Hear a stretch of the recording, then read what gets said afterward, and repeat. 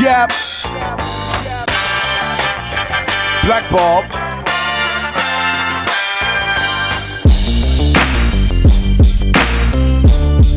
Yep.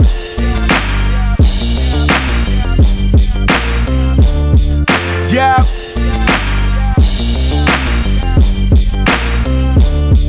Yep.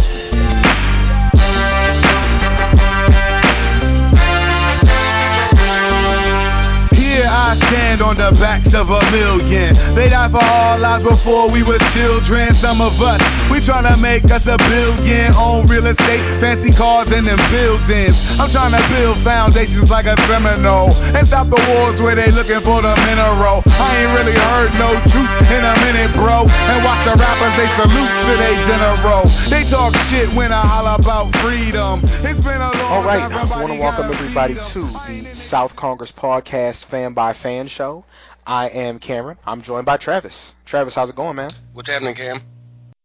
I'm doing all right, man. Let's make Josh happy right here from the jump because we know he's going to listen to the first 2 minutes, man. What have you been up to since our last show? Reading comics and watching Game of Thrones and, doing that kind of stuff. Yeah. That's really... No, and we're going to talk about you reading comics in a second because I have a bone to pick, and I feel like I have somebody who's going to help me pick it. Man.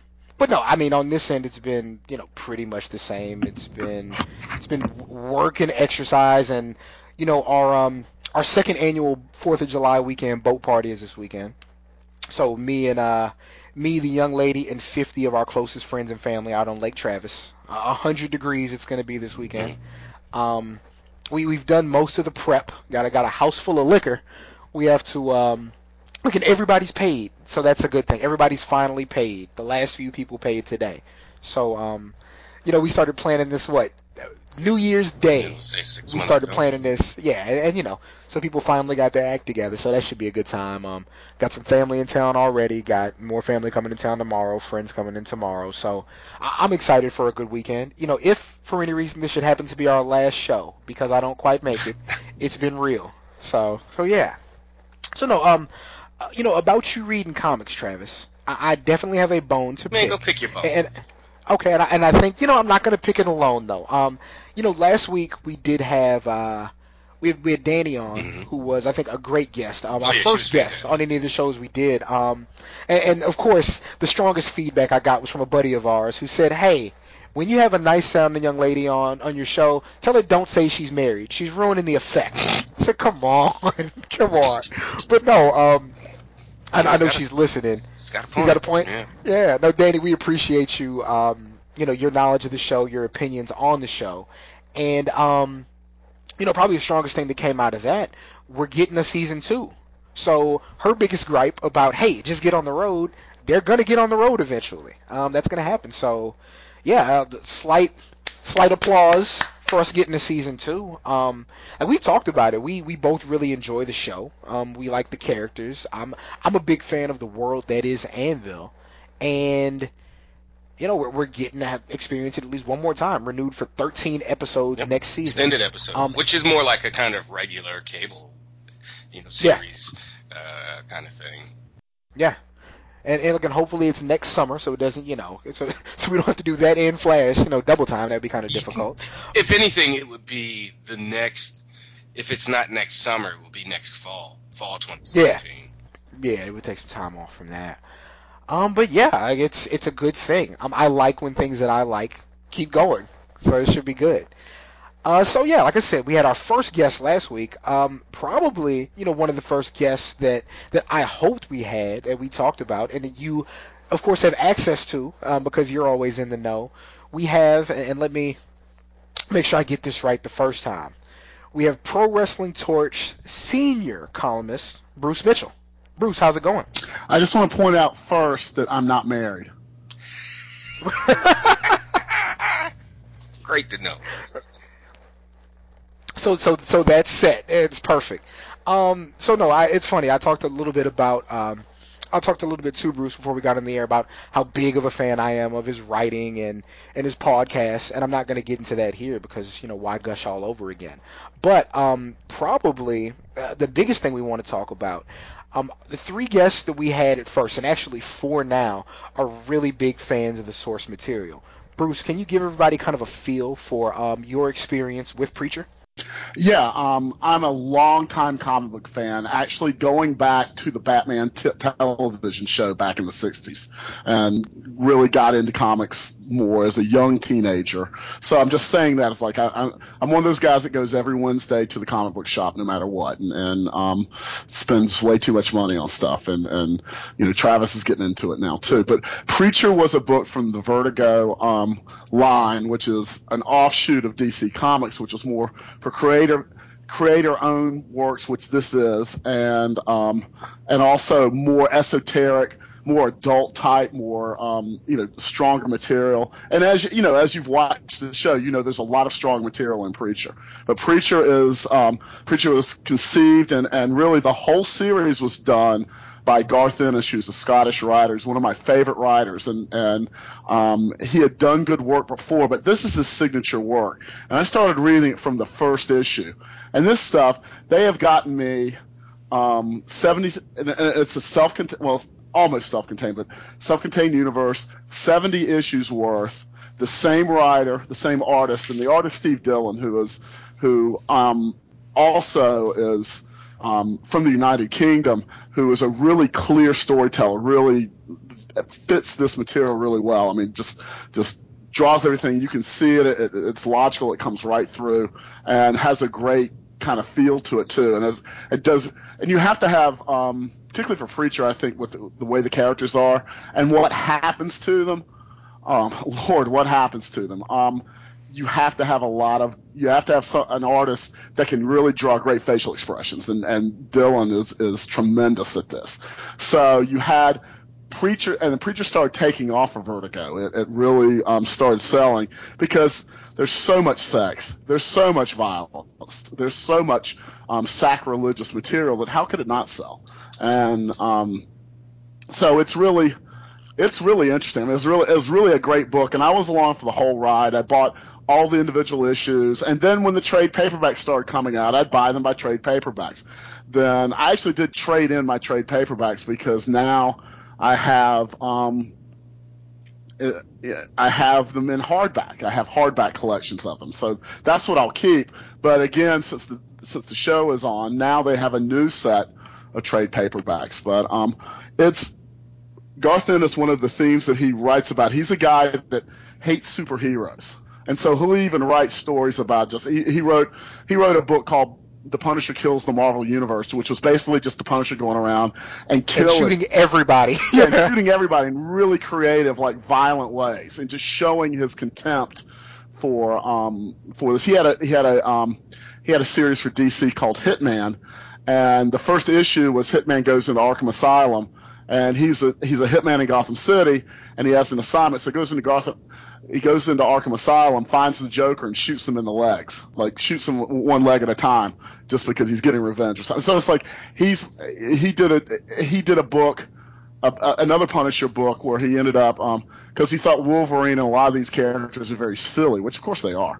And Wolverine has the healing factor, where you can blow him up and cut his arms off and all that. He's just going to grow back.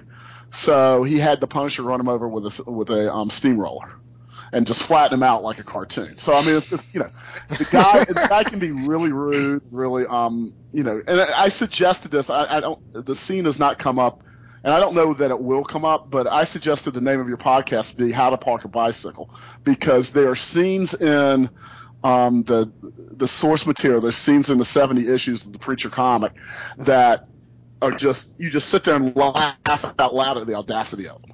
And and he's always, one of his themes has always been, he's very skeptical about religion, and very skeptical about, and clearly had some experience with the Catholic Church, and is very skeptical about it. But also there's some heart in it. There's some really, I mean, it's the characters are really well fleshed out. Sometimes Jesse Custer gets a little bit too big for his britches. Yeah, big for his britches are too good to be true. But a lot about men and women relationships. He always writes strong women characters, and then just some of his villains. I know they've shown Star just for a moment. But yeah, for a split second. Mm-hmm. Yeah, for a split second, and I'm just like, get the star, because he's like, yeah. For me, he was the best. He was a villain, but he was the best character in the whole series. And a lot of the series, in a like really twisted, perverted way, is about faith. So you see the villains even like have crisis of faith in what it is they believe in, but I mean, just in a bizarre way. So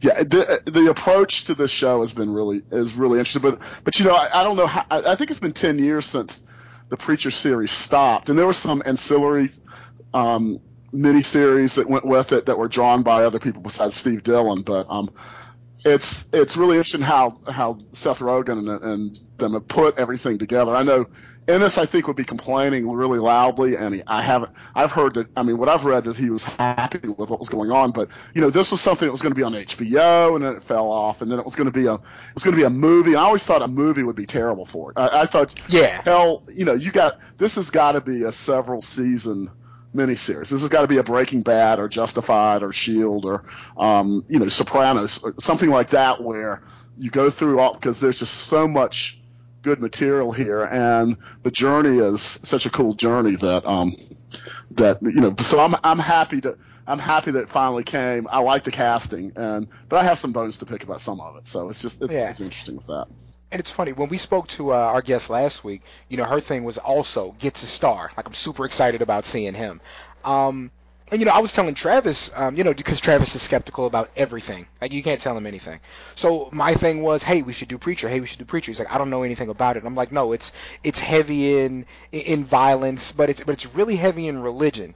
And, you know, when you tell Travis religion, he starts grumbling again. But what I told him was, the way I've always interpreted the series, it's literally man chasing God, both literally and figuratively, because that's what a lot of these characters and different forces are trying to do in their search of Jesse, and also Jesse and Tulip's and Cassidy's search literally of God.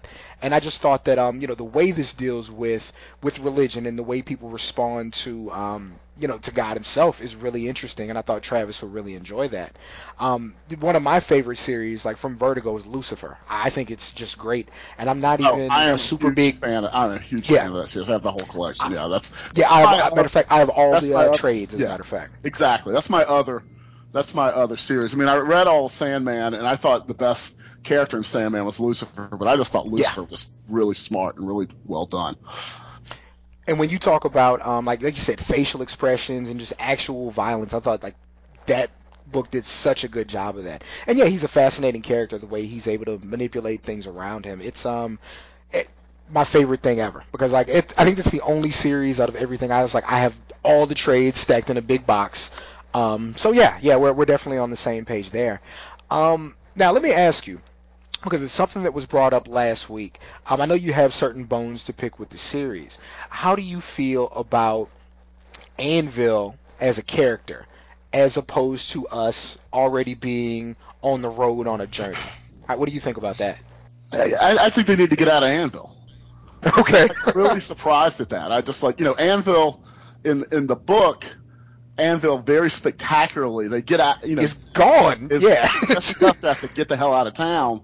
And then you start coming back to the family that he's from, and all the implications of that family, and that's a part of it, and things like legacy, and particularly legacy and religion, and all that. And when we're talking about these in these general terms, it's much dirtier and more violent and more vulgar than what we're talking about. But it is kind of the central themes behind it, what actually happens. But yeah, I'm just like, get on the road. And then I was really shocked and surprised, and I still don't know how I feel about it altogether, that we got Cassidy so quick, that we got Tulip so quick. Right away. Yeah, right away. And then kind of they're in town. And I'm like, you know, and part of it was Jesse Custer immediately in the books immediately has this, and for good reason, you know, a crisis of faith, and is not a preacher anymore. You know, it's like you kind of like you see how, and it's the same in the television series, how he's kind of a half-assed preacher, but then he's more of he's really a badass, and he gets back to being a badass, which a lot of movies are like. A lot of like, don't push me, I'm trying to be a man of peace, and then Kung Fu was like that in the 70s. It's like you pushed him, and he was a man of peace, and then there was two fights. Killed his master or something. Yeah, you killed his master. You did something too far, and then he's got to get you back. And virtually every Clint Eastwood movie's like that. So I'm kind of surprised, and then I'm kind of surprised to see the meat packing so quickly too. That just kind of Travis's favorite company in the world. Yeah. Travis, trying to explain to Travis the Meat and Power Company. The Meat and Power Company. Yeah. No, there's literally a movie on Netflix right now starring Gerard Butler called Machine Gun Preacher. So no, they're taking it even further. And it's not good, because, don't you? Travis, in my time knowing him, Travis is like, complaining about, is a heathen who like complains about religion because at it right at like the surface, the ignorant bigots who use religion at the worst at the most ignorant level. He thinks that's all it is. So it's like, you kidding me? So it's like the total opposite. It's like I don't read all 3 in the Mystic books, and I don't go deeper. Get out of here. You need to. But you saw him yelling at his friends on Facebook like a week ago. We know what Travis does. Yeah. So I really thought Preacher, because Preacher is just. I'm really interested if some of the scenes make the television show even in today's society, because it is so blasphemous. It's so sacrilegious. But I'm about if it's good and if it makes a point. I think on the surface it's really sacrilegious, but then if you're really thinking about it, it's not at all. So exactly. I think that Ennis is twice the heathen that Travis is. So there's a lot, and it's something that he's written about before, but this is the one where he just let it all fly. And and I am kind of amazed. I'm just kind of amazed to like see it on my television. That's really cool. So before we get into the episode, because we're right there, let me just really quick yell at Travis while you're here. Bruce, I bought Travis a copy of The Dark Knight Returns. Because I said, I'm sure he's told you about this. Yeah. I'm like, you have to read this. Like, if you're going to read anything, this is the book you have to read. And he's like, well, I don't find that interesting. I'm like, well, I hate you. But you should still just read this. And he hasn't read it, which is completely up to him. He's politically, he would find it really interesting, particularly. He would think it was so good. Yeah, the characterization of Superman would blow him away. It's just like the way they play Superman. Yeah, and it's just. But here's the thing, though. He's a grown man. He can, of course, do what he wants to do. But here's my beef with him. He gets on social media and brags about all the new books that he's gotten, and just like he'll check into a place on Facebook. I got Ant-Man #3, and I got the new Ultimates, and I got Superman American Alien. Just gloating about everything he has, and I'm like, I will beat you to death with my copy of The Dark Knight Returns when I see you. Because he's moving down here in a few months. Dark Knight Returns is like the best DC book of the last 25 years or 30 years. It's like the most famous one. It's the best one. It's like me being 30, yes, I do think that. I would say, it's one of the top, and you don't need any backstory. You can figure it out from where it is, and I have a similar story to that. And I yelled at him about this too. It's just like it's like, well, I want to read Rebirth, and I'm like, well, you have to read Watchmen first. Well, no. Yeah. Oh, it's so thick. It's like. Yeah. It's so long. Yeah, well, if you read it page by page, pause again. After a while, you'll finish. But Sean Radican, who we also work with at the Torch, kind of similar to that, except get this, last week, and I told him this stuff a year ago, and then Dark Knight 3's been coming out, and then was it last week, that prequel to Dark Knight with the Joker and Robin and Batman, and he reads it and he goes, well, I don't think this is all that good. And I'm like, I told you a year ago to read Dark Knight Returns. Have you read that? No. What are you reading this for? It's like, what? Yeah. Just picking stuff at random. It's like taking a chapter out of a book and not reading any of the rest of the book or anything. And also, you're missing the best part for the money cash-in sequels. It's like, what, But it's Travis. I have to read this from the beginning, but I won't read a trade. No, listen. Let's not forget the part where I don't particularly care about Batman. But so what? Like, But that's the whole point. That's the point of me saying, hey, I'm not saying, hey, you should read Batman Incorporated from issue 1. It's one book. It's just one book. Right, of somebody that I don't particularly. But you don't. But you did you care about Ant-Man before you read Ant-Man? Yeah, I mean, I got excited because of the movie. Did you care about the Ultimates before you read the Ultimates? Did you know any of those people? No. Okay. Well, here's the way I would explain it. Garth Ennis and Steve Dillon. But I know Batman, so. Not only, and no one was excited about Ant-Man, even the movie. Nobody was ever excited about Ant-Man until Nick Spencer started writing it and started making him such kind of a schlemiel, like a criminal loser, and what Spencer's really good at writing. But I mean, it's just, Preacher, Garth Ennis and Steve Dillon, and for years I hated the Punisher character.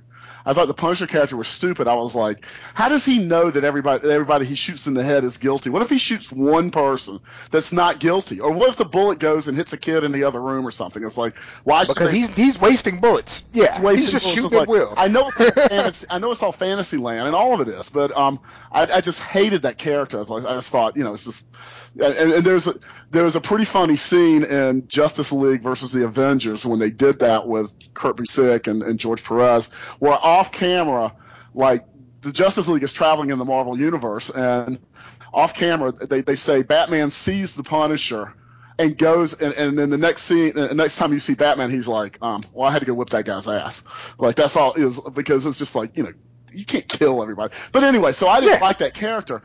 But Garth, and here's my point, Garth Ennis and Steve Dillon, during the time they were doing Preacher, went over to Marvel and redid the Punisher. And I was like, well, I love Garth Ennis and Steve Dillon. I don't like this character, but I'll give it a shot, because what I've learned really is you follow the people, you follow the creators first. Mm-hmm. And so if there's somebody good who's got a take on some character you think is weak and punk ass, I mean, it's like it can change really quickly. I mean, you're just like, damn, this is really good. And Batman's all superhero characters are preposterous, and so is Preacher. But it's like, but Batman is is one of the most popular ones. And then this is, when Frank Miller came out with this, and I got him off the newsstand first. I mean, you were just like, holy crap, this is something different. This is something really good. So, anyway, but yeah, I've had that. By the way, Travis, I didn't know you had an aversion to trade paperbacks. Yeah, that's like one of the first things I said when I saw them and when I got that Black Panther, Who is Black Panther, that I still haven't read. That one's not even long. I mean, that was like, how long is that thing? That's like 5 or 6 issues that's not even like a long read. Well, it's got that, it's like that one sitting that you'd have with the 5 different comics you buy at once. The way they get me, and it kind of makes me sick, but it's like, and I always John Hitchcock about this, who owns and runs the store, who's a wrestling guy who owns and runs the store that I've been going to for a million years, is that, guess what I bought on Wednesday? I bought the Ultimates trade paperback, which was the first 7 issues collected. Mm. And then what I'll do is then I'll read it because I've read them already, but I'll read them in the trade paperback, and it's usually a different experience. And also, it's usually, and that's what I'll save them in. Is I'm the exact opposite. I'll save the trade paperbacks, because then you got the whole story. Then you've got a big part of the story. So. No, and also, like, me not being a big Punisher guy, I love Punisher Max. And I'm through like 3 trades on that. I just think it's just done so well. Yeah, exactly. Yeah. So yeah, I'm a big fan of that. And right now I'm on that, and I'm still reading Alias with Jessica Jones, which I think is really good too. Yeah, but okay, enough waxing over comics. Let's get to the show. This week's episode, The South Will Rise Again. All right. To kind of set up where we are at this point, and we'll jump to the preview that they have now. Of course, we have our two angels who finally hear that phone ring off the hook. And I was going to ask you about this beforehand, but we're going to get into some Sandoval killer stuff too here at the beginning of the episode. I was telling Travis, I was wondering if they were going to make that a beginning of every episode thing, where they kind of jump to that flashback for a few minutes. But it looks like they're going to just toss that in every few episodes. I guess in the hopes that they were going to get another season to tell that whole story, and it looks like now they will. Another thing we're dealing with, we have the start of the Tulip and Cassidy relationship, which in the comics didn't play out until way, way later. Certainly wasn't in the first kind of few episodes here. We're also dealing with, Trav, remind me of his name, the heavy at the Meat and Power Company, the kid's dad with the broken arm. So we have him, kind of trying to gather himself after what happened. Danny? Dale, I thought? I don't know. Yeah. Hey, whoever it is, he's cool. Yeah, I wasn't crazy about the he's beating the wife and the wife likes it and the preacher can't figure out what, and Jesse can't figure out what to do about it. It's like that. Yeah. I think that's new to the television series, and that's I don't know where they're going with it, but freaky people definitely a part of it, but it's strange. And you know what's funny? Like you say that, but in this episode, it does play out to where it looks like he has all the power in the relationship. It kind of switches because she kind of gives him a strong ultimatum that really kind of emasculates him like really, really tough. Yeah. We open up here, and I finally figured out that that's the same tree. Like the tree that the natives are hanging from after some of them been scalped, they've all been killed, is the same tree that Jesse's leaning against when he's in deep thought, like at dusk a few times. That's a good call. Yeah. So it took me a while. That's the same tree. So here we are in the town of Ratwater. My stepfather's the one that got me into comics. He also has me into westerns. So anything that flashes back to a western, I'm a big fan of. Yeah. Bruce, did you watch Deadwood at all? No, and I need to because Raylan Givens is a major player in Deadwood, so I'm halfway through season 2 of Justified right now, and I'm just a big fan of everybody on that show. But yeah. So I know there's a connection. Like I haven't, but it's worth saying Saint of Killers is every Clint Eastwood character from from those old Italian spaghetti westerns. And also from Unforgiven, but I told Travis this. I've always pictured in my mind, you cast these movies, and I think the casting's been good, but you cast these movies in your mind. I always thought Mark Calloway, the Undertaker, should be playing this role. Like when he got out of wrestling, he should be playing Saint of Killers because he'd be perfect. Yeah, and as far as what they'd ask him to do, he'd be very good at this. Yeah. Let's see here. So, gosh, this town is twisted. So, when he comes into the shop, of course, I guess it's a doctor's office, or it might be a general store at this point. He's speaking to a family. Saint of All Killers walks up in his almost leather jacket. And this is before he becomes the Saint of Killers. Yeah, because he's a regular human being, and then he literally becomes a Saint of Killers. Like there's a saint, Because he's definitely going to be out for blood after this. Is it too late? Excuse me. Is it too early to call him the Saint of all dumbasses? Well, there's some hubris at play. He certainly makes an important decision, and you were mad about this. We talked about that. What is going on? What is he doing?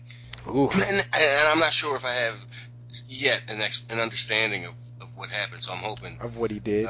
You guys could, and it's already like the worst bar scene. And I know Bruce, you haven't seen Deadwood yet, but even Deadwood's not quite this tumultuous, like as a bar scene, like from the open. We already have guys walking around with whores. There was a fight as soon as he walked in. It was so cliche. And listen to what the guy at the bar tells him. I don't know if you read the scroll, but basically he looks over at the guys on this side. He says, what is it? I think he gives him pricing for how much he's going to pay to be with somebody, basically. Man, woman, he says, child, yeah. Yeah, man, woman, or child. $10 for a kid. He was kind of and he gives him a scalp. And he's telling them that it's not an Indian scalp, it's a Mexican scalp, and he gives them half price for him, and then he pours a few more out of the bag. Yeah, just dumps them on the. With the knowledge that he wasn't collecting scalps in the book in comics. Yeah. On this journey, I don't understand that. I didn't understand that watching this a little bit because he's got to get from A to B and back home, and he's got good reason to. So like, what does he have time to like get scalps or get a hooker or whatever? Get a whore at the whorehouse. I mean, it's And so, okay, so there's a preacher off to the side who's kind of telling the story, and he's telling, kind of dirty jokes at this point, kind of along with his narrative, which I think plays into what you said about the series, originally as far as being, surfer level blasphemous, but you come to find out about this guy, he's a part of, what it sounds like, he's a part of the South that lost the Civil War. And so, it kind of twists, his ideals and his conversation. And he notices Saint out the corner of his eye. Yeah. All right, and so now, got a guy going to the back, and they're making the kid watch somebody rape his mom after they killed his dad. Like, that's happening in the back room at this saloon. And so all of a sudden, that preacher is sitting there next to the Saint, and he's saying, I know you. And they're staring at him intently. And, women kind of draw him away from what's going on. Bruce, as they're talking, the very first episode where Jesse wakes up from his hangover and has that bottle of rat water, and it's clearly the silhouette of Saint of all killers, I was so excited. Yeah. Like, I'm immediately howling at Travis. Like, did you see that? Did you see that? He's like, I have no idea what you're talking about. So, yeah, we get another glance back to that tree.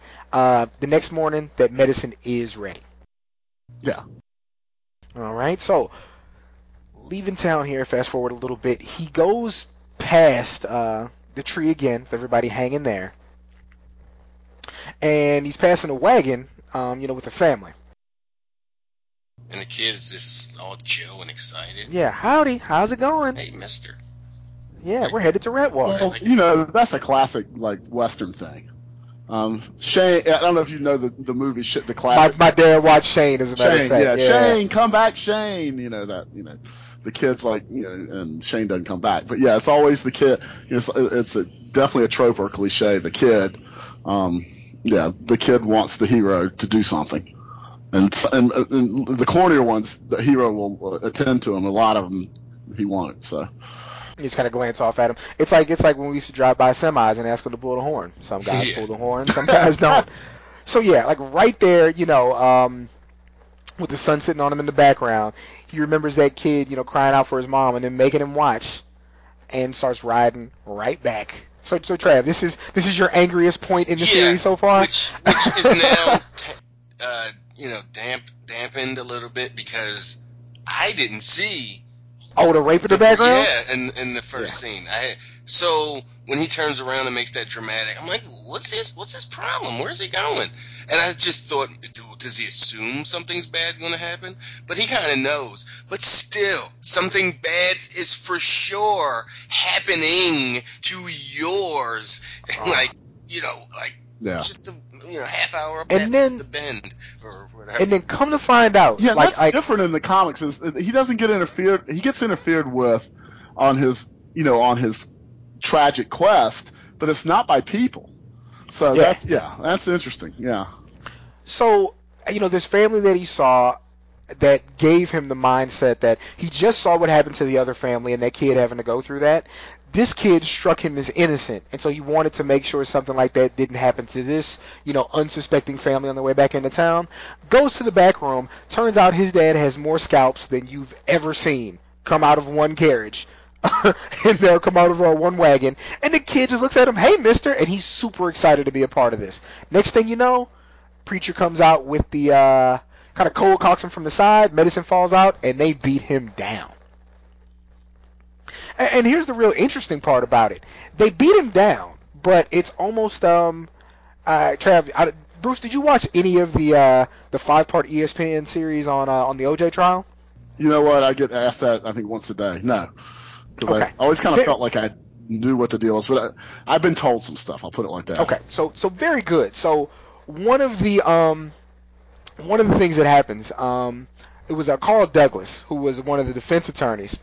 He talks about the fifth quarter, about how when he was in high school, his football team could not play worth a lick, but everybody at his school could fight really good. So even though they lost the games, they won the fight at the end. Yeah, if you can't win the game, win the fight. Yeah. Exactly. So in response to the Civil War that we're talking about, this preacher clearly still holds that grudge, not to the point that he wanted to actually kill the Saint. but he had to get some measure of retribution. So after they beat him down, he comes outside and says, "It finally knows I remember you from Gettysburg." And so he draws attention to the fact that they were on opposite sides during the Civil War. He was from Ohio. This Ratwater guy's from Virginia. From Virginia. Mm-hmm. So I'm like, oh, okay. Well, they're on north to south divide. Never saw a man more in love with killing than you. We lost a lot of good men that day, and a lot of horses too. Oh, and so don't kill the guy. Shoots his horse. Yeah. So he can't get back. Well, every kid that grew up watching westerns, and you guys aren't as old as I am, but there was a lot of corny westerns back when I was growing up, where Roy Rogers would shoot the on television in reruns, I should say. I wasn't in the movie theater, but anyway, where Roy Rogers, whoever it would shoot guns out of the bad guy's hands because they wouldn't kill anybody, but you didn't mess with their horse ever. You didn't fuck with anybody's horse, so to shoot the horse. That's real. I mean, cold-blooded. That's hard. And he just falls with the horse, and that's what you do. Horses are heavy. But so he walks. So let's not put concrete math on this, but we figure it's at least a 2 days ride on that horse. Yeah. Okay. So and horses run I've seen Back to the Future 3 enough times. Fastest horse can get up to what? The fastest horse is 35, 40 miles an hour? 35, 40 miles an hour. The other day, and I watched it. Yeah. There you go. And the fastest person sprints maybe 22 miles an hour at a dead sprint, which you can do for about maybe 200 yards. They figured out, LeBron on the big block, big block in Game 7, they figured out he was running 19 miles an hour. He was running 19 miles an hour. And he was flying. Yeah. And that's 19 miles an hour on a flat surface on cushioned shoes. So he walks seemingly the whole way. Yeah. And so, that 2-day trip turns into a couple of weeks? After a vicious beat down and a horse probably falling on one of your legs. He's a tough old coot, though. Yeah, he is. He's still gets there, and there are crows picking away at his family. Oh. To the point where, and I think it's such a cool shot, where they show one of the crows attacking the baby doll. So he it's a quick flash between him seeing the birds. He drops the medicine, gets his gun and holster, and is walking right back the other way. And you see all the crows fly out the top of the chimney. Cool. Who did that, and where is he? Does he have a clue? I mean, he looked like he had a purpose, I'm going to kill somebody, but who? All of them. Seriously, all of them. They're all going to die. But I'm with Travis about it. He's lost his focus. I mean, that's. I mean, why do you need to stop? And go back and. You literally can't spare any time. Yeah. And it just is a kick in the nuts because it was just for nothing. They weren't even in any danger, at least. The interesting part in the books, what him being delayed and it's by weather, by storms, to get back to his family, is what turns him into the saint of kill. In other words, he found redemption through his own family, but he's not true to himself because what he really is a killer, like they talk about in that scene. I've never seen anybody kill more men, and now he has a family. He's trying to do it, but the world won't let him, which is also, is classic Western thing. But being true to yourself, if what you are is a cold-blooded killer, then that's what you should be, kind of thing. So. But I'm with you, Travis. I don't know why. I mean, it's you gotta get home to your family who needs the medicine. Yeah, definitely a bad play on his part. Bruce, what's your thoughts so far on the sheriff, on his interpretation? He was much more of a cardboard figure in the comics, and I kind of liked it that way. I'm not the two characters I'm not crazy about so far are him and his son. The son was much more in this just horrible way, and they finally, in this episode, I know they explain what happened to the son, but number one, the makeup is terrible, the arse face. You don't like it? No. I think it's good. I think it's really good. I think it's awesome. No, it looks like a guy. It just looks like a guy in a TV show with makeup on. I mean, it's like Yeah. I know that was going to be hard to do, but still, it's like I don't think they pulled it off. And then No, it's much more an asshole in the comics. yeah, Like it's yeah, it's guy with the it's like Cassidy Cole. Exactly. yeah, and then Well, the maybe first that's part- the point. Like, we can't we have prosthetics and we have the technology or whatever, the techniques, but we can't have a puckered butthole on just walking around on our show. have to show he's going to be on called. a guy's face. So He's going to be called Arseface sooner or later because what happens to him, there's a lot more. He gets out in the world, I mean, and that's kind of what there's some media parody here that comes a lot into play with him. But I thought the sheriff in this is much more fleshed out, and I don't know. It's like I'm not as crazy about it. It's like I thought he was great. I thought he was a great tight ass in the in the show, and then it'd be interesting to see what his fate is on the television shows compared. Exactly, because at this point, like, you can't measure, shows by issues, but he's gone in the comics by this point. Yeah, like, he he's wasn't a huge yeah. thing. Yeah, he was just, Yeah, and your classic dickhead father in the South. I mean, that's all it was. So. Mhm. Exactly. So, he thinks he sees something moving as he's searching with his flashlight, and of course, it's a lawn jockey. Yep. Because Yeah. Annville, Texas.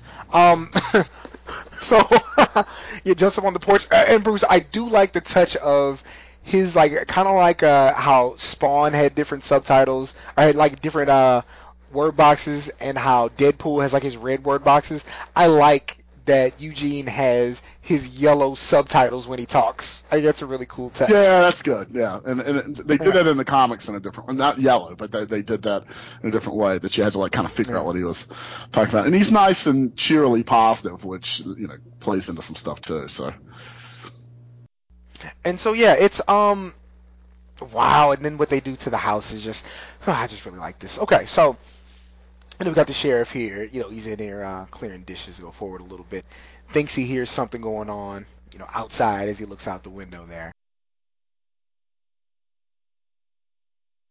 Okay, so he goes up. So they've been outside looking around. So again, because of course, just like on that Simpsons Treehouse of Horror when Bart has a twin brother and they have to keep him in the attic and feed him fish heads.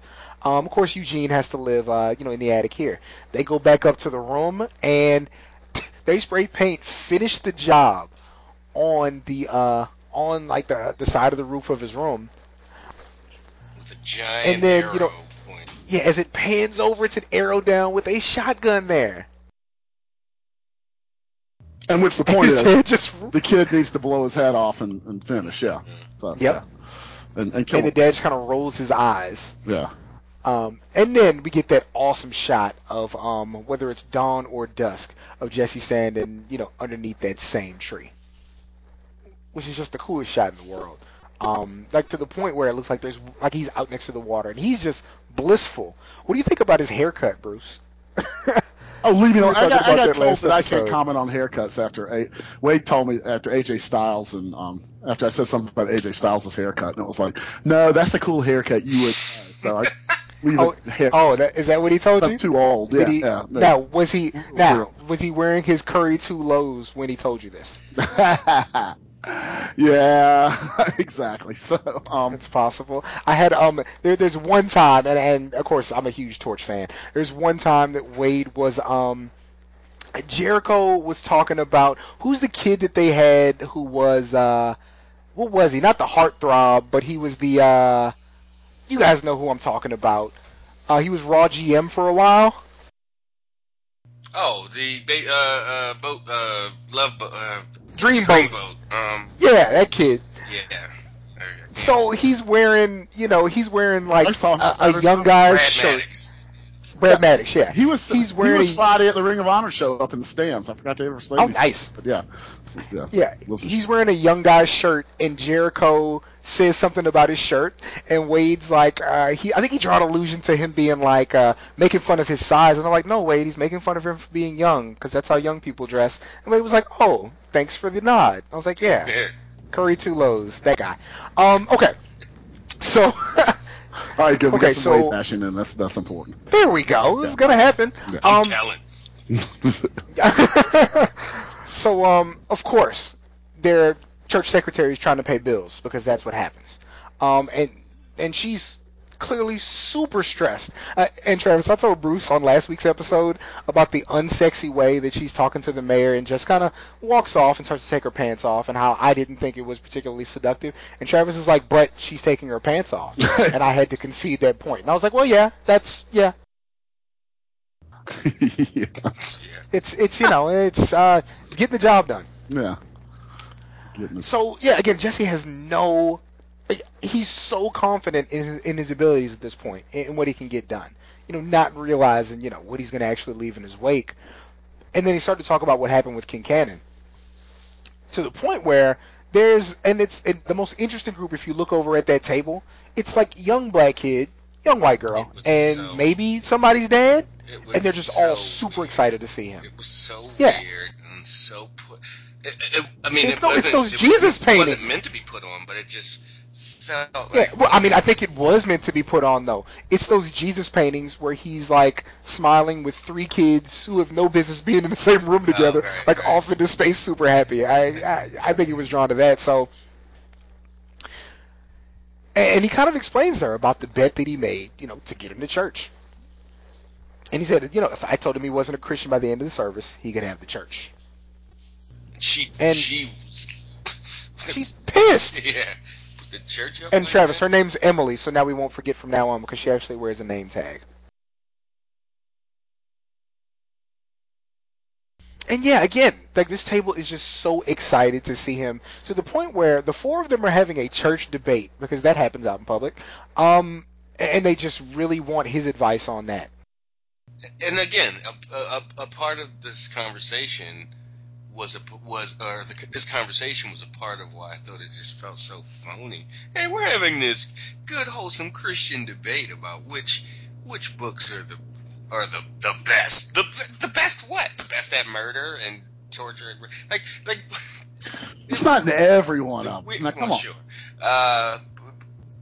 But even still, even not going that far, it's like, there's a lot of it. No doubt. Even not going that far, it's like, what the best what? It's the Bible. Like it's I don't know. Is people rank? Is there a consensus on?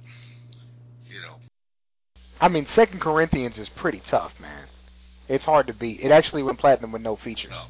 I don't know if you. Yeah. I know that. So yeah.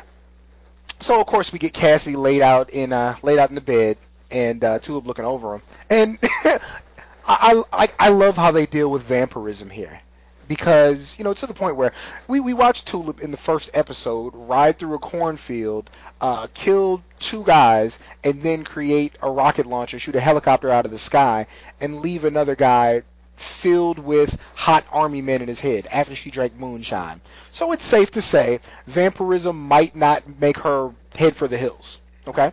So he's like, no, ask me. In fangs? No. Turn into a bat? No. Sleep in a coffin? Not if I can help it. Afraid of the cross? 2,000-year-old symbol of hypocrisy, slavery, and oppression. But it won't burn my face off. Silver bullets.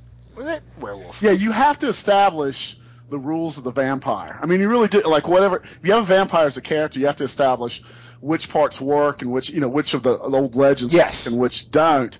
And this has some fun with, and the television show follows it with, some of these things are stupid. I always loved Lucifer when Lucifer goes, what would I want with someone else's soul? I was like, you go, you know what? That makes sense. It's smart, yeah. No, one of my favorite stories is, I know you know John Landis, Bruce, the famous director, and his son Max Landis. Yes, Animal House. Who wrote one of my favorite New Age superhero movies, and of course I forget the name as I'm saying this. The one with movie with Michael B. Jordan, where the 3 kids get alien powers and they all telekinesis. Gosh, now, like I said, it's one of my favorites. I own it, and the name's escaping me right now. Chronicle is what it's called. He wrote Chronicle. And so he talks about a conversation he had with his dad one time. And, John Landis asked Max, how do you kill a vampire, Max? And Max tells him, garlic or a cross or, sunlight. He's like, no, you kill a vampire any way you want because vampires aren't real. You can literally do whatever you want. So no, yeah, I do think, like you said, on the flip side, it's very important that they establish these rules because they're already having a lot of fun with Cassidy, even from the beginning. Like in that first fight scene, didn't somebody try to throw holy water on him? And he just looked at him like, Yeah, he's like, what are you doing? So yeah. Yeah, I think But one of the strengths of the shows is the fight scenes, that they're so It's amazing. over the top. They're so Yeah, and that was it's very ultra-violent. ultra-violent, very much like very much like Preacher the comic, and Steve Dillon was great at drawing that kind of stuff. But yeah, you're just like sitting there going, oh my god, oh, look at that, So, and, But then they followed the airplane fight up with him jumping out of the thing and just splattering on the ground. And then, Which I loved and Travis hated. and then he just, his entrails and everything just. Guts. that was very So good. Wolverine-like too. That's what I told him in the first episode. Wolverine doesn't And do then he just parachutes. eats a Just cow. throw me out the plane, and I'll land somewhere and I'll get up in a little while. Yeah, I Did you thought that ever was watch kind of weird that? in that Cassidy is a vampire, but when you blow his arms off and then they grow back, it still hurts him like it would if you blew Yeah. Right. someone's And arms. he has to, he like with this neck wound from the last episode. Like, well, if he doesn't do something quick, he will die. Yeah. Yeah, we got to power up. And she asked him right then. She's like, "Crave human blood?" He's like, "No." She's like, "Come on." He's like, "Not really." And he was drinking all the blood when he was in the hospital. I wish they would have hinted to how they got out of that. I mean, they probably just walked out and drove away, but something. That was How dramatic drunk? at the hospital. He's sitting there covered in blood, drinking the blood packets, donations or whatever, and it was weird. And then they just he's just okay, not covered in blood, in a different outfit in bed. How drunk is her uncle? Like right now? Oh, mouth agape, just Ooh. yeah. You know how hard it is for a black man to get a Kramer haircut? It's very difficult. And it's just effortless at this point. It just clung to his head. And he's leaned back, head open. Oh, man. And yeah, he's, it doesn't play out till later in the comics, but, like, there's not a Cassidy, Tulip dynamic, and he is just enamored with her just from the jump. And, she's, of course, disinterested because she has other things on her mind, namely Jesse and revenge. I think the revenge is probably. That's paramount. Well, you Jesse. say that, Jesse. but yeah, we, Travis, we have that Vine that I made, and there's, I think Jesse's on her mind just a little bit. And then I think about what this story she gives to. Now, does he know? Do you think that she's talking about Jesse this whole time? I don't think so. Or at least From the background, Faye says yes. And Cassidy from Jump, he's like, "I'm falling for you," and he's dead ass serious too. He's very into her at this point. and she's just totally dismissive. Yeah, I don't have time for this or you. And she explains like her relationship with the whorehouse. She's like, "I'm not a whore. She says, My I mom hang was. out there. Yeah, that's where I kick it." That's what I always say. I mean, okay, yeah. Well, it might get the price down. Yeah, you hope. Usually they charge me extra, but anyway, they have to. The three of them, that's a big part of the series, and Cassidy kind of being an immature jerk at times. It's part of. They're all jerks at times, all immature at times, I guess. Yeah, and then like he's basically trying to get her. He's trying to get her to explain the relationship with her boyfriend, and it's really in the end to discredit him. And she tells him like somebody did us wrong way back, and we're trying to get back at him. And then she has that short flashback of that alley where her hair is better and Jesse's hair is worse.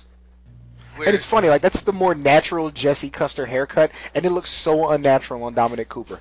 The look on him now looks better. Well, Cassidy immediately locks in on this idea of this guy that did them wrong.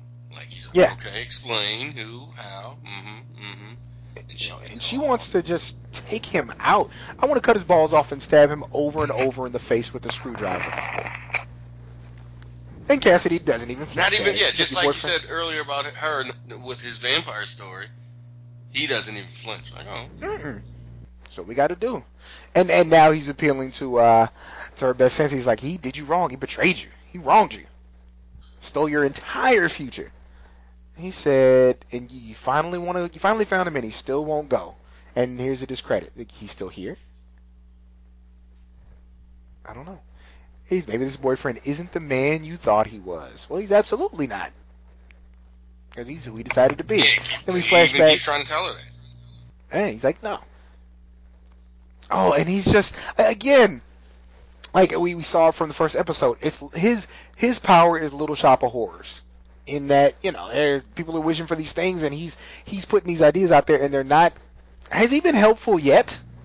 Yeah, to anybody? that's interesting. It's a real change from the books, because the books it was more like, he's fighting someone's needs it, and he says certain things to them, and then it's this terrible revenge. It's not it's not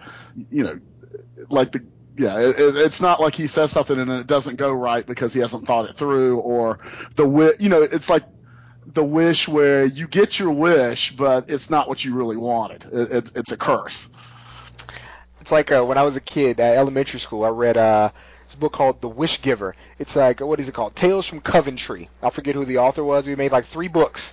But one of the things that happens in the books, and Bruce, I know you're a teacher. I don't know if you come across that one. There's The Wish Giver. There's Dr. Dredd's Wagon of Wonder, something like that. No. But basically, it's this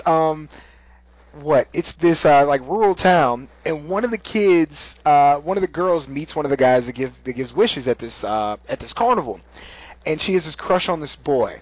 And she says, I forget his name's like Jeb or something. She says, I wish Jeb would put down roots here in town and never leave. So of course he becomes a tree. Right. Yeah. So yeah, it's that. And this is a children's book. It's like, see, I'm always just in my weird mind thinking about time travel and weird wish loopholes and stuff. Like, you can't just be like, oh yeah, I want $1 million. Like, there are going to be 1 million elk or something in your living room or on your property when you get home. Or even worse, you'll get 1 million Michael Reds with bad knees, and then you'll never win a game. So yeah, you gotta be very specific while also not going over your. It has to be one wish. Like, you can't be like, I'm yep. Puts down roots. What a vague, wish. Yeah. And he turned into a tree quick. So we open on man with the broke arm, and he has all the pills on his dresser because it hurts. And he doesn't even want to get out of bed at this point. He feels so useless. Grabs his Tylenol bottle. And again, like, it's a departure from the character they show with her at first, because she was, kind of subservient. She said, yeah. And I guess that's it's like, part of the act. Yeah. Thing. Yeah, and she tells him, like, we all take L's. There's no shame in taking an L. I really liked her in that moment. Like, Huh.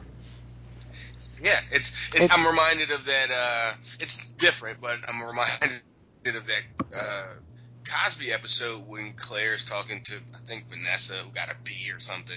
So she makes, like, these chocolate chip cookies, and, like, one doesn't have, like, enough chocolate chips in it, so she's going to, like, throw away the whole batch. And Vanessa's like, well, what are you doing? That's stupid. And she's like, yeah, you're right. So stop listening because you didn't get straight A's. But yeah, and that's not even a loss. But this is a clear-cut loss. Yeah, he took a real L. In front of lots of people. Gotta shake it off, man. But yeah, like, you're a big tough guy. Like, how do you not? Like, you've never gotten. I guess if you've never gotten shown up, or he got shown up pretty bad, though. I mean, you got to say, Ooh. And what's bad was, exactly what the guy said he was going to do to him, he made him do. Yeah. To the point where people went home and told their children what happened. Yeah.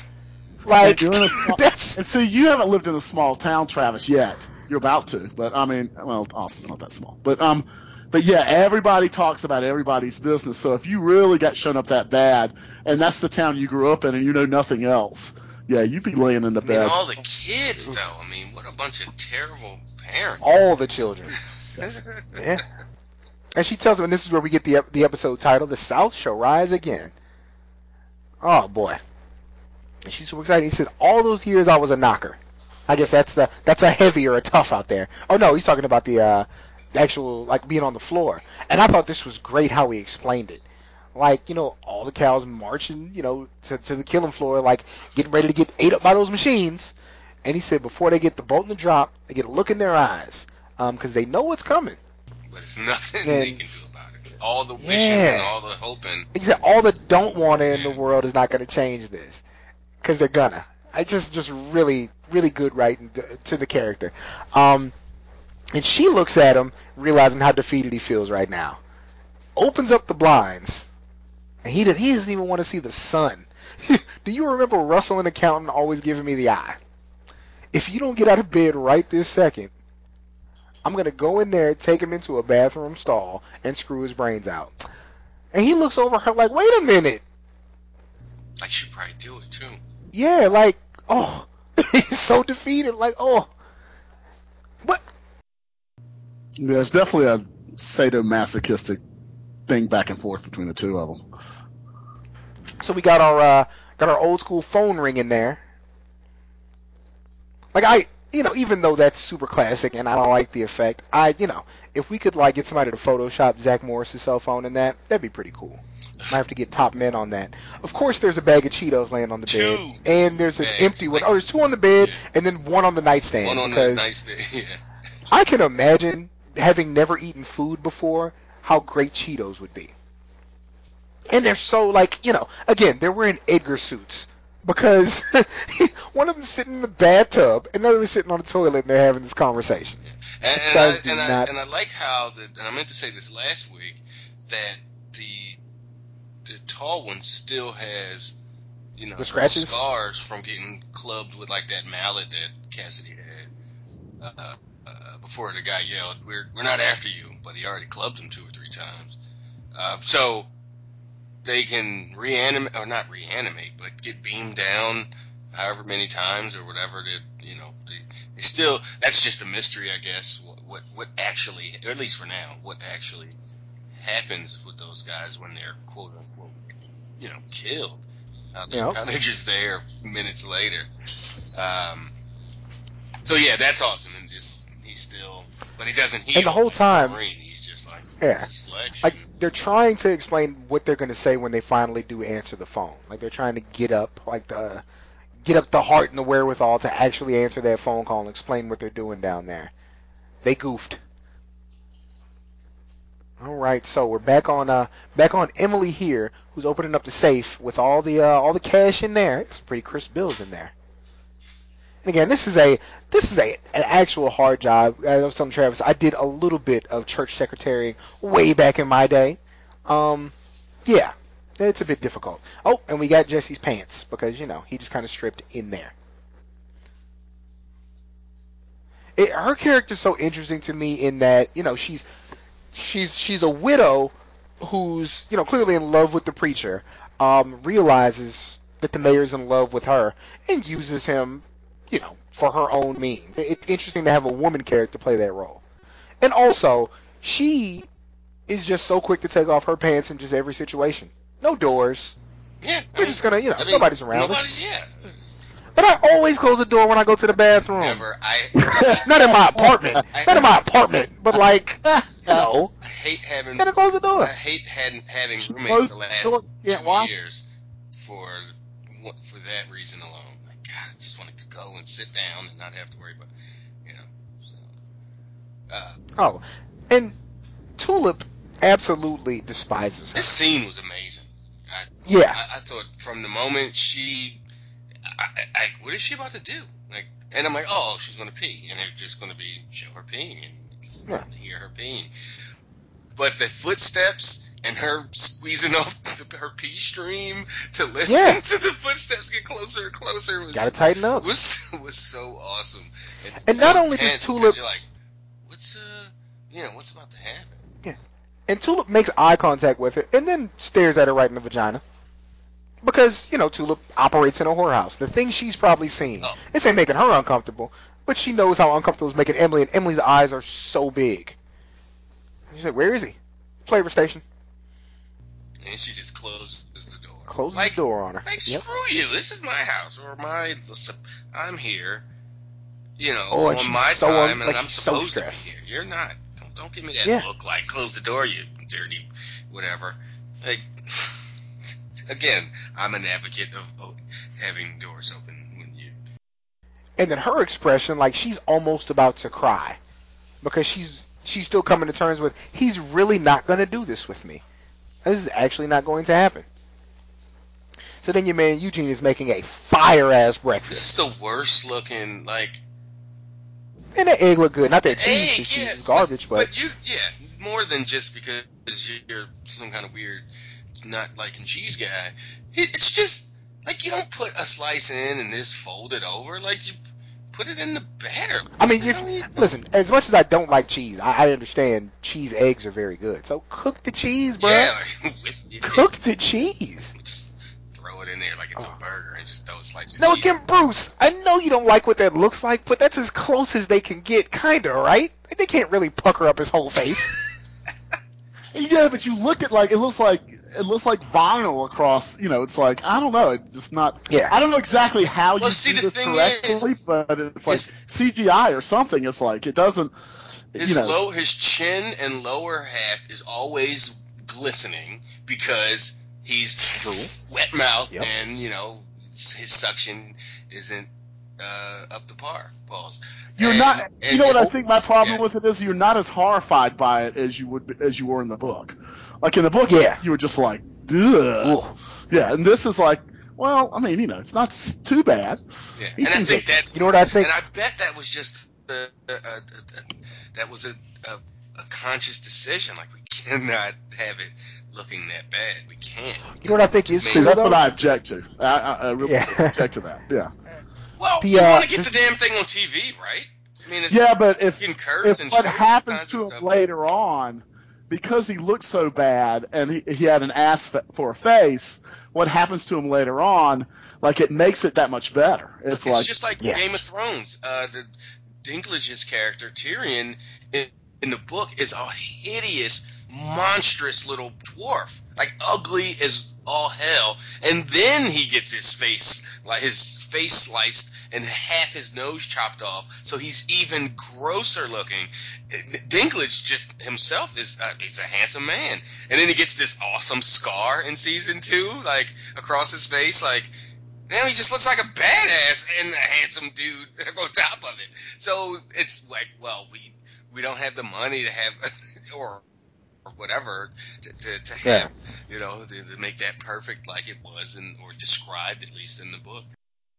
I'll tell you what I do like, though. I like the effect of, like, either shrapnel or internal, like, head swelling on his forehead. I think that looks really cool. Yeah. It's Like, showing however like that it was happened. a shotgun, not Yeah. not just like that thing spreads. Yeah. And, And, he's doing that thing that I hate. Like, and I get on my other half so bad about this sometimes. Like, when somebody's, like, eating their food and the fork drags across the plate. it's like, did he just- shoot himself Oh. in the ears? Does he not hear Do how you not- terrifyingly Oh. annoying that is? I mean, he's to not the even point like where... it's. Yeah, just thinking about it. It's on mute, and I'm just thinking about it, getting like the heebie-jeebies. Like, Yeah. stop it. And his dad is pissed to where he knocks the plate, breaks on the wall. Maybe you should do like they said and finish the goddamn job. And his eyes just get so big And my looking at his eyes were dad. right there with him. Yeah.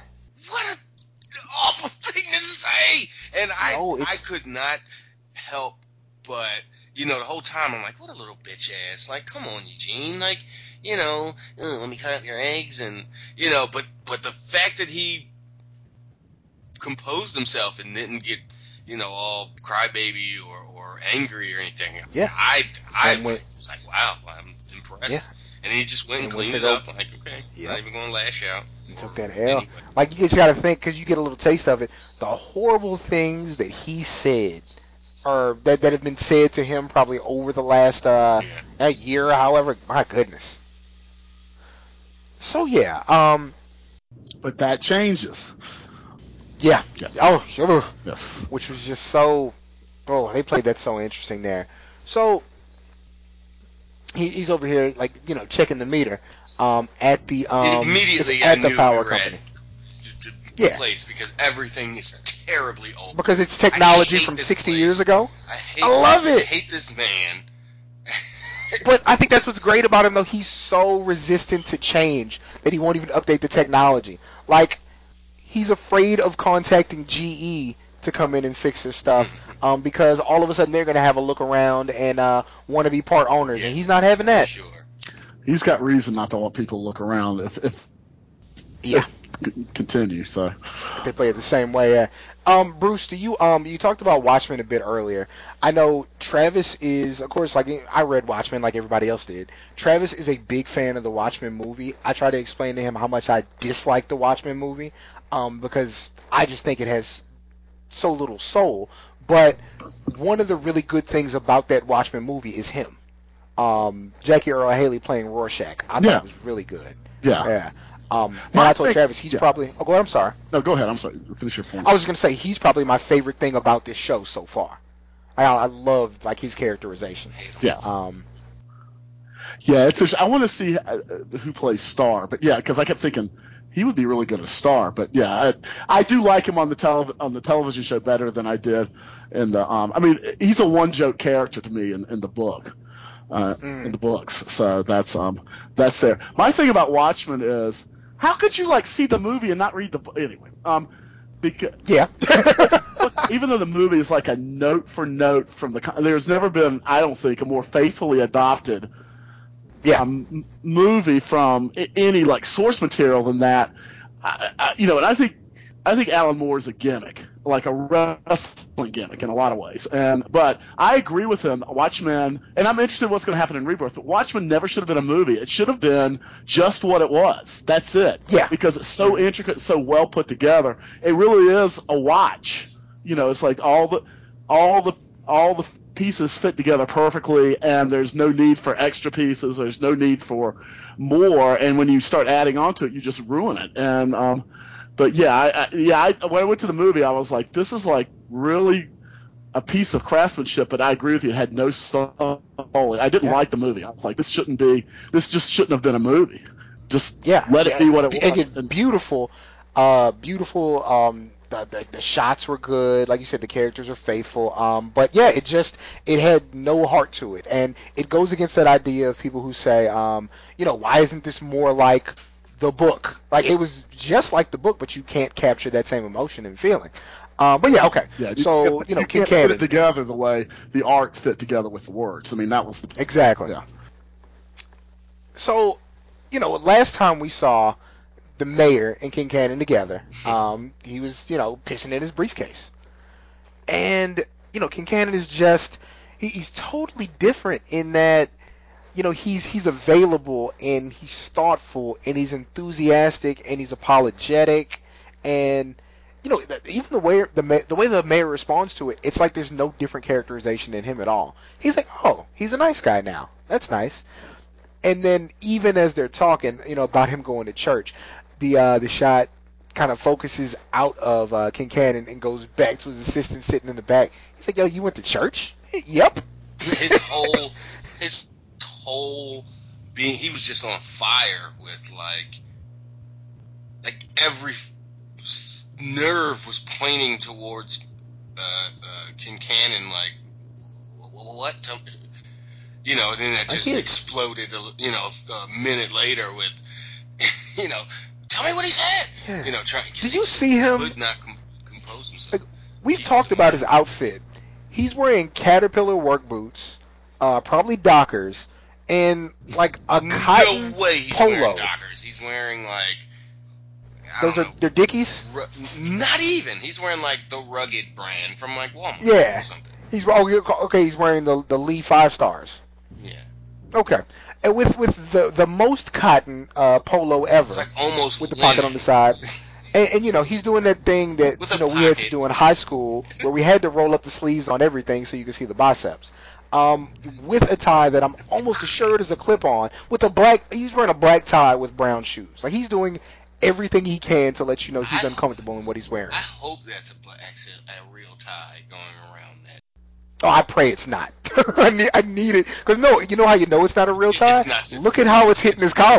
It's all fluffy. Or not fluffy, but yeah. totally. Yeah. And he is just like you said, like even the dramatic music plays, like he's just in shock at what has Jesse Custer done now. I mean, And he pops up. and that goes into Preacher's, whatever it is. He's just like, you dumbass, like you're way. And then and then you really see it in this next scene. Like he's just willy nilly with like you didn't even cover your track. Like when you and I know the point was to let Danny or whatever the hell his name is remember and feel and have that fear of him. But when you start doing it and using it, he's gonna know. Exactly. And yeah, so kind of how this meeting concludes is that the group I met with in Austin, we're gonna meet with them today. And it's funny, Bruce. The restaurant he talked about meeting them at last week, Threadgills. I took my dog to the park on Saturday, and that it's actually right off of South Congress, as a matter of fact, right past downtown. So I snapped a picture of it for Travis. Threadgills. Good live music there. So and I'm going to eat there like before the year's out. Got to. So now that crowd that was, the 4 people sitting at the booth, now half the restaurant is just in tune with what Jesse's talking about. He's just at a doling out the advice. I think the key is to be patient. So yeah, he's just boy. There's no idea what he's like putting. He's like one thing that giving people like a virus, almost. Yeah, I mean, I think he's kind of a weenie so far, and that was the way the book was when he was in town.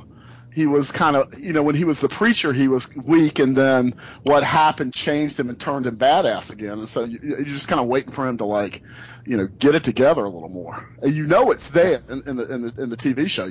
He's like, he can kick ass. He did already, and then he kind of goes back to, I'm going to try and do this. And I think it's anyway. But he did. My problem with him is that he took. I'm Bruce. I love the Ultimates. I love that Martian movie.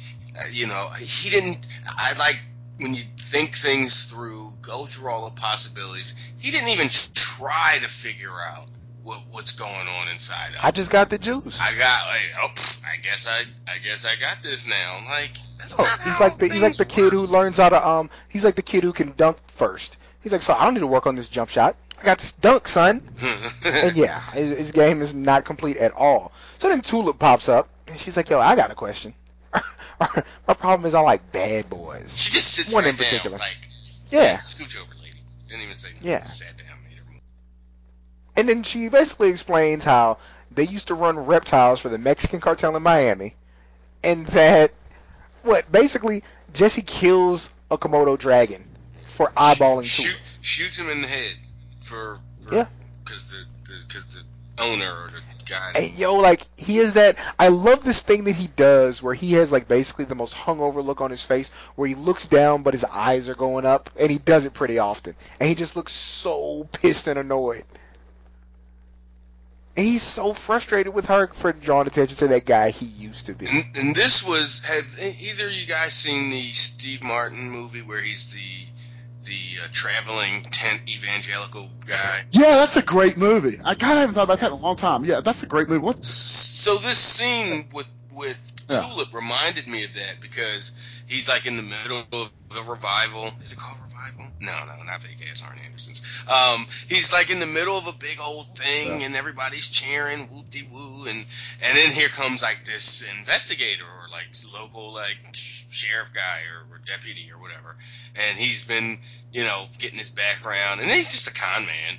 Steve Martin's character is, and he's just using the preacher thing as a gimmick to get money and to fleece people.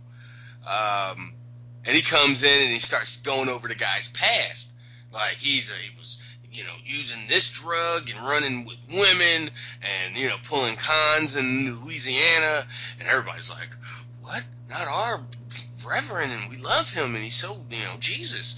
And when it just looks like it's he did him in. He came in and exposed him in front of his whole congregation, and it's going to spread.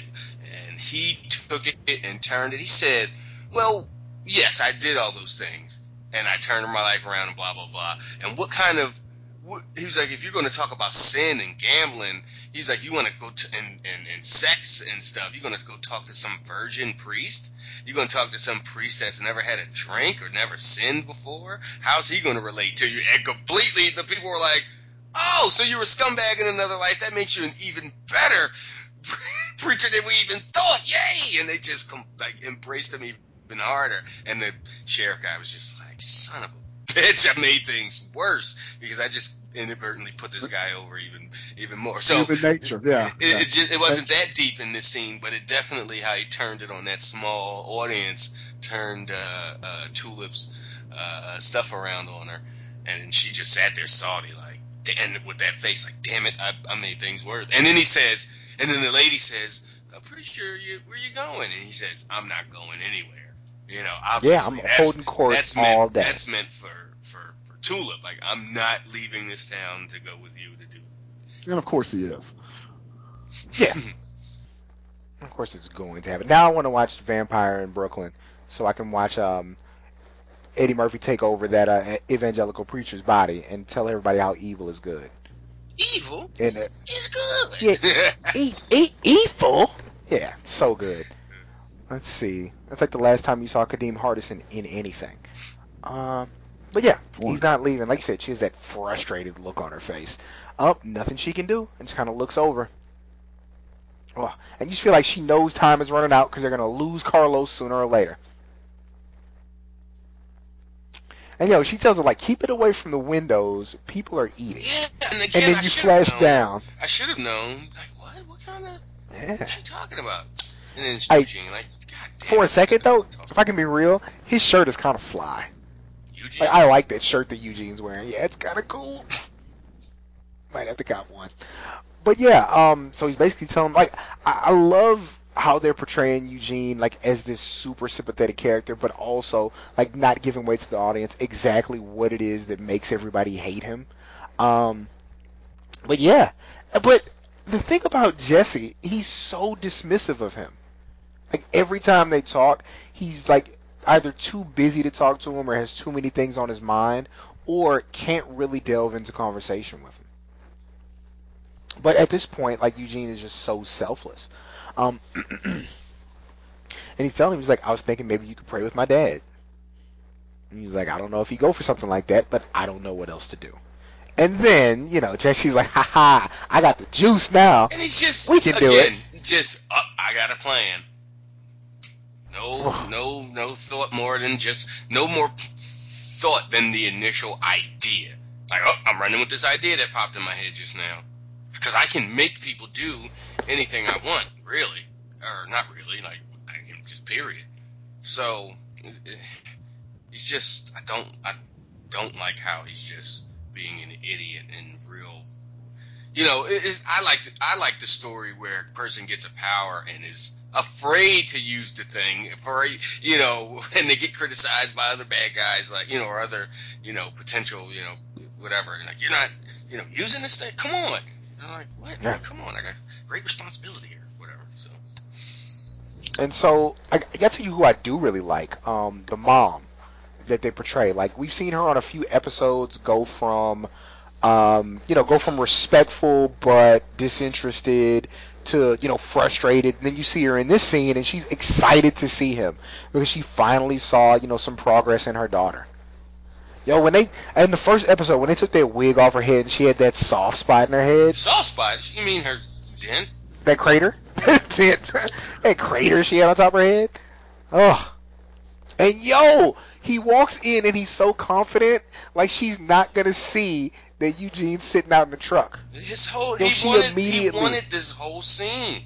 He's just a conceited asshole at this point.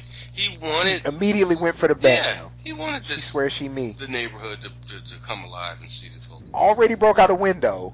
Broke his side. Sleeves are rolled up too. Oh, and yeah, everybody comes outside. They're looking around. Drop it in a hard voice, and everybody shook. But she's so upset that she doesn't realize exactly what's going on. She's still what did she even pick up? And, but she cracked that window. Step away from the car. Look at the mail lady standing out there. Go do your job. And then you have Elder Shawn Michaels in the background with his hair in the bun and the glasses. But if you pause it on the girl next to the groceries, you'll see who I'm talking about. Elder Shawn Michaels. You see him? Yeah, the girl with the groceries, the guy next to her looks like Shawn Michaels with glasses. So yeah, he tell Eugene to get out the car. He's like, oh, why would I get out the car? And he jumps out, and it's just, oh, she can't approach him, but she can still yell at him. And he tells her it's gone on long enough. Told you never to come back. He's made a mistake. And she said, but he suffered. And she cannot stop cursing him. You're saying Buddy in the tweed jacket looks like HBK? I am, because his hair's in that bun that HBK had when he came back for the first time. And it wasn't really, it was kind of short. Yeah, when his hair was still short. Like when he fought, that's the WrestleMania 19 bun against Jericho. Like the hair's not quite, there's no hang time on the hair just yet. But yeah. He's like, yo, forgive him. And she opens her arms to forgive him. And he's like, yo, am I really gonna... She's gonna put me in a bear hug. Mm-hmm. And yo, she forgives him and looks so angry about it. Like she's so conflicted even though it's happening. Because, she's being forced to do it. But right, and then he just... Like, he's leaving these people with no other... I thought to think, like... Preacher's magic or got some kind of power. Like and obviously that's his twist. He wants people to see him do these things, mm-hmm. But I'm just not trying to hide this. Not agreeing with his tactics. And they're talking about, I guess, their son's grade. Passing with a 66. She's the worst. A strong pass. This is where I stop. Yeah. You know how I liked her earlier in that moment. when she was trying to encourage Buddy. But she might actually just be a trashy person. Terrible parent. Yeah. Talking about a 66. Oh, she just don't like It's a good pass. It's a good pass. Maybe it's... And then somebody's wife is fat. And she's like, you're moping. Like, what is it? What's wrong? And, he breaks down and tells her what happened. Like, he's got this freak.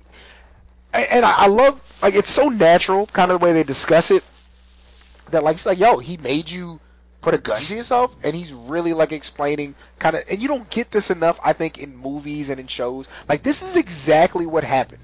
Yeah. This is word for word what he did to me, so you can understand. And it's his first time, obviously, in however long week or whatever it's gone by, that he's been able to say it out loud, talk about he hasn't verbalized it to anybody. Yeah. No? So the fact that that he broke down and started bawling like a baby wasn't, which, in Texas, the middle of this, small town, hick thing with all these, people, not all these people, but, a couple cowboy hat wearing guys walking by, and he's sitting there, crying on his wife's bosom.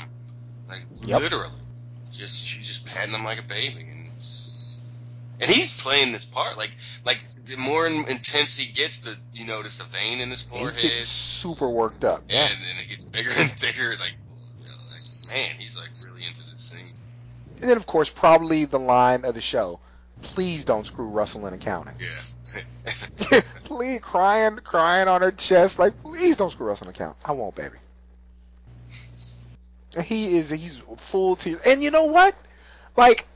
We would all be full tears, I think, if somebody literally forced us to put a gun in our mouth. Yeah. It's time to break down and cry. I agree with that. I do too. Yeah. And she says, he'll get his sooner or later. And that's when I was like, see? It's like that, which show do I watch? Who says you don't? 12 Monkeys. You don't? Deacon, he says you don't leave a potential enemy. Basically, you kill everybody. Yeah. Don't leave anybody alive. But back to that place as a character. He's still trying to be, a preacher. He's still trying to I know. I'm just saying. He's great. Now the wife is like, he'll get his. She's going to come back around and play an important role in something bad that happens to preacher. Yeah, no doubt. So, guys, as him and Eugene are driving, pause it when he starts to make that left turn and tell me what you see. His window's dirty as hell. Yeah, let it go a little bit, It's when you see from a shot from the back seat of the car. Like as he hangs that left, what do you see out of the front mirror, or out of the windshield? Oh, the mascot. There he is. The mascot. There he is. We were talking, Bruce, about how the mascot pops up in every episode. And I likened it to. Did you see the Chappelle Show season 2, Bruce? Okay, well there was a guy that would just in the opening episode it made sense. Like there was a guy, like it was a dance scene, they were dancing, and he comes in, he just does the robot. But throughout the rest of the season, 12 episodes later, he would just make his appearance in random sketches, just walking doing by the doing the robot. I like that a lot. Yeah, I always like that. That's always... So the mascot just is there. The mascot pops up in every episode at random. But in the opening sequence, they show him getting punched in the face by the raging savages or whatever the old mascot was. So. Yeah, so it's like a transition pep rally. And here, like the last episode where they were when they had hooker paintball.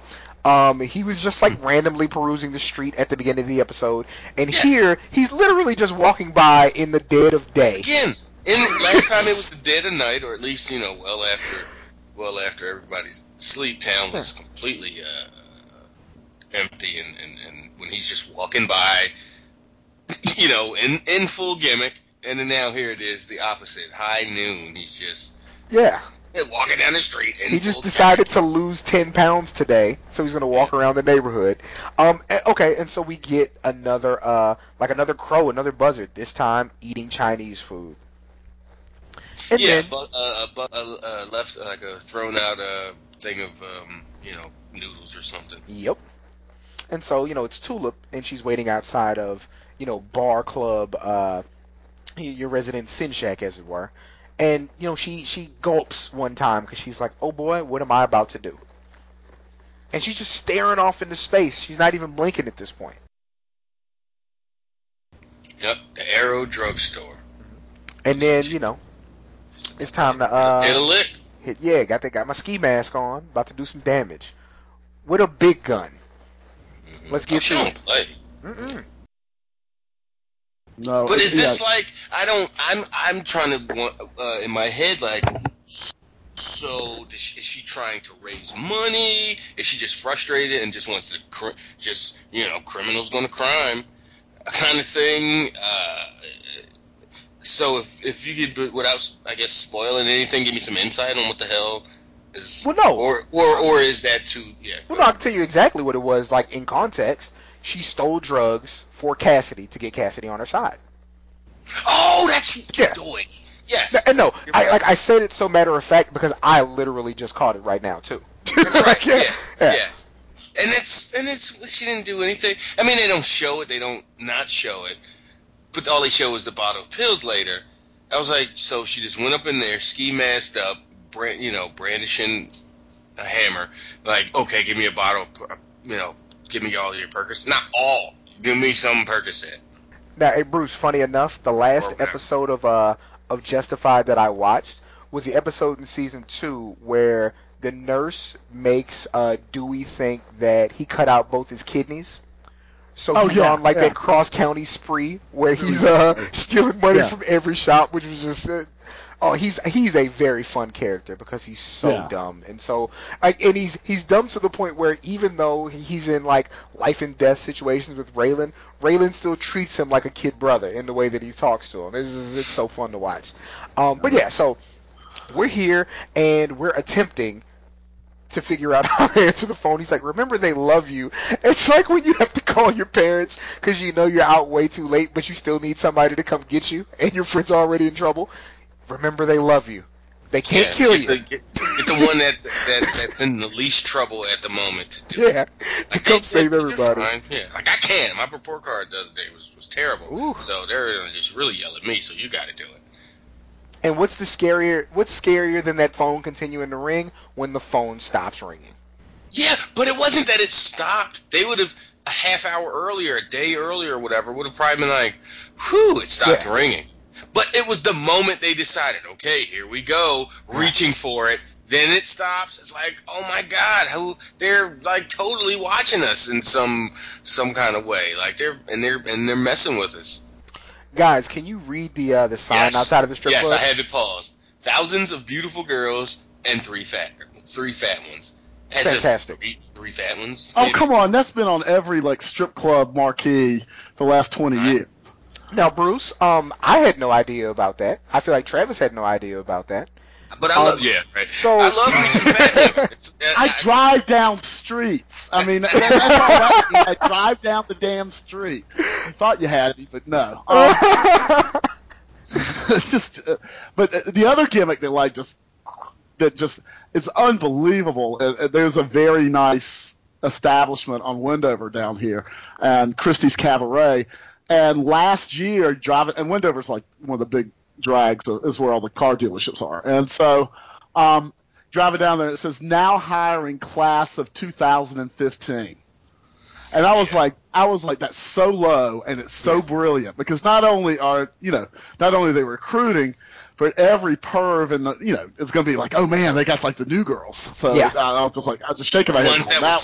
The ones that were 17 in the last few months. Yep. Right, exactly. So you're just like, oh my God, that's just you gotta figure some fathers are just oiling their guns or something. Got to. Yeah, I know. All the push-ups possible. So Cassidy, in his infinite charm, he leaves the strip club with strippers. Strong quality there. And she says, you found the hardware store. And he sees her, bye Cassidy. So he's out to the scenic route, as he did. Got you a present. And she's got some drugs for him. And he goes, so does that mean we're going steady now? Oh, even better. Yeah. So we're in love. And so you knew what was happening, of course, because, you're not stupid, but Bruce, so I enjoy, Twitter. I know you don't enjoy Twitter as much, but I enjoy Twitter and Vines. I enjoy captioning things that don't have captions. The caption I attached to this was, when his stroke game is very good. Travis, he's talking about memes. No, he's talking about Vines, which is basically like a movie. Essentially, I am talking about memes. The second movie, okay. Yeah. Right. The meme I kind of attached to this was, when his stroke game's weak, but he paid for dessert. And it's just her face just... Yeah, because she's clearly not enjoying what's happening here. But, you pay to play, as it were.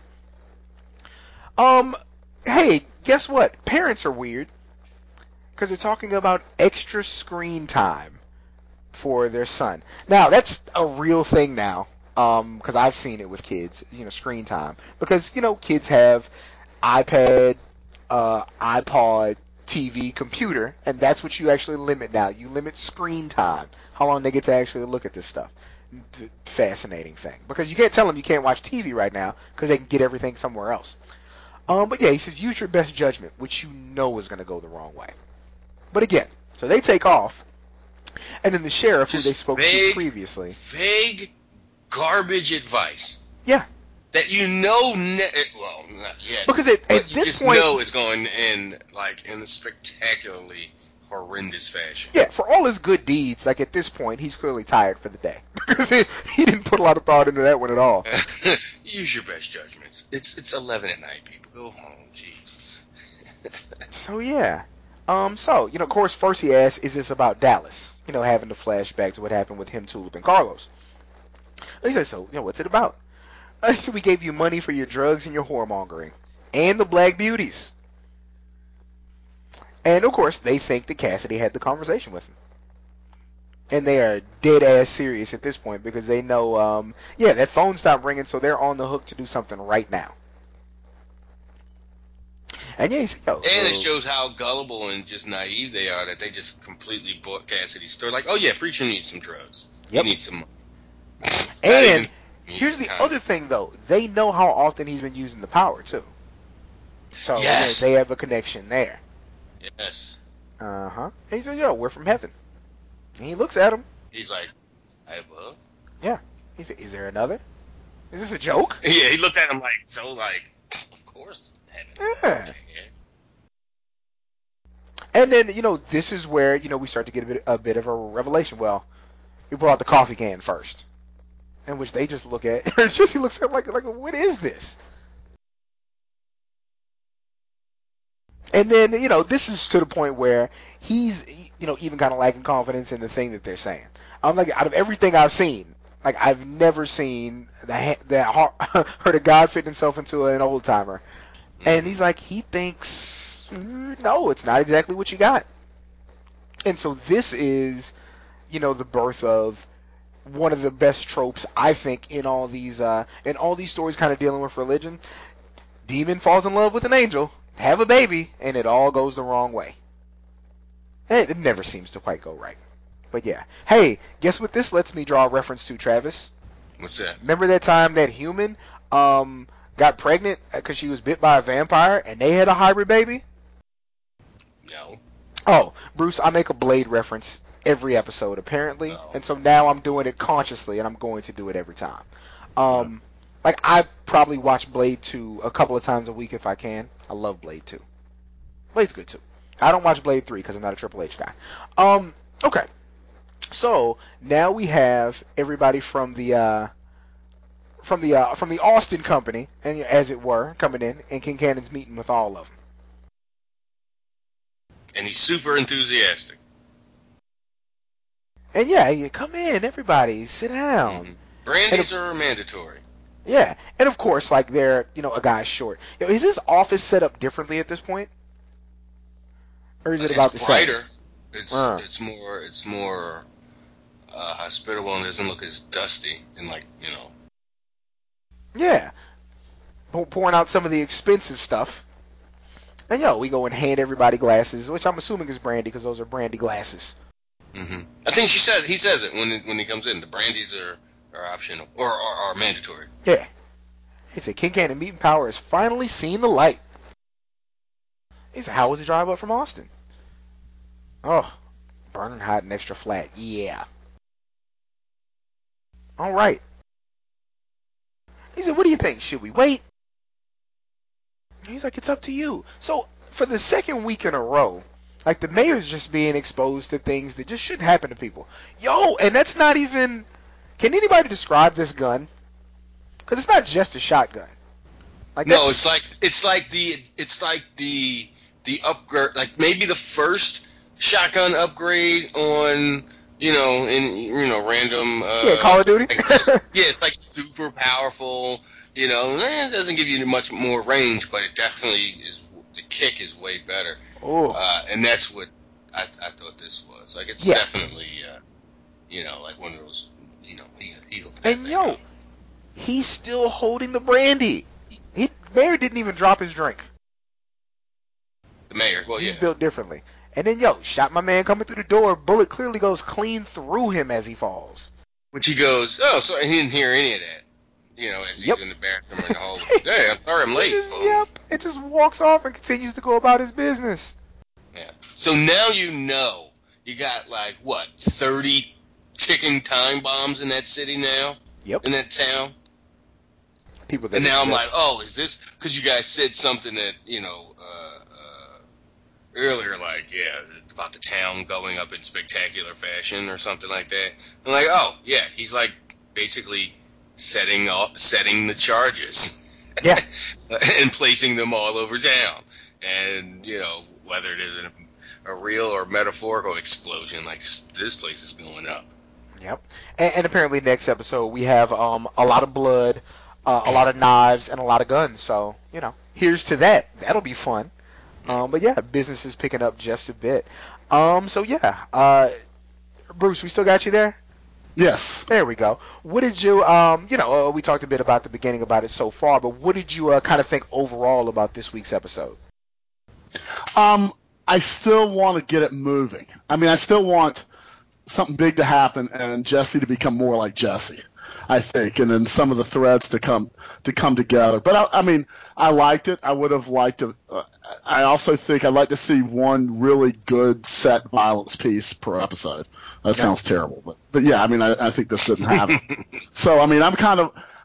This one was I thought this was not treading water exactly, but it didn't really push everything towards where I want to see it go. Now, maybe they're going someplace different, too, so that's part of it. So I was about a C on this. Okay. Travis, what did you think as far as it went? I thought it was a really good episode. I thought last week's was probably maybe the best one, my favorite one so far. But this was kind of right there. I really liked the stuff with Danny or whatever, broke arm guy and his wife. That's just super intriguing, and I think that's going to play a big part of something later on. And just Preacher being a dumbass, just like and it's like I'm tired of that. I don't like it. It's the parallels, like that other guy, Ratwater guy, Saint of all killers or whatever. He was, kind of an idiot earlier, or in his part. So I don't know if they're supposed to mean something or okay. So no, I'm thinking at least, yeah. No, I think I enjoyed this one as well. Had a couple of times I actually looked through it, including this time. I'm very curious about what the score is going to be as far as what Tulip has planned, for her and Cassidy on their end. To me, it's like I know everybody's saying I want it to happen. To me, it's that roller coaster creeping up, getting ready for that big drop. That's another thing, Cam. I forgot to talk about. She's so focused on her revenge and her vengeance.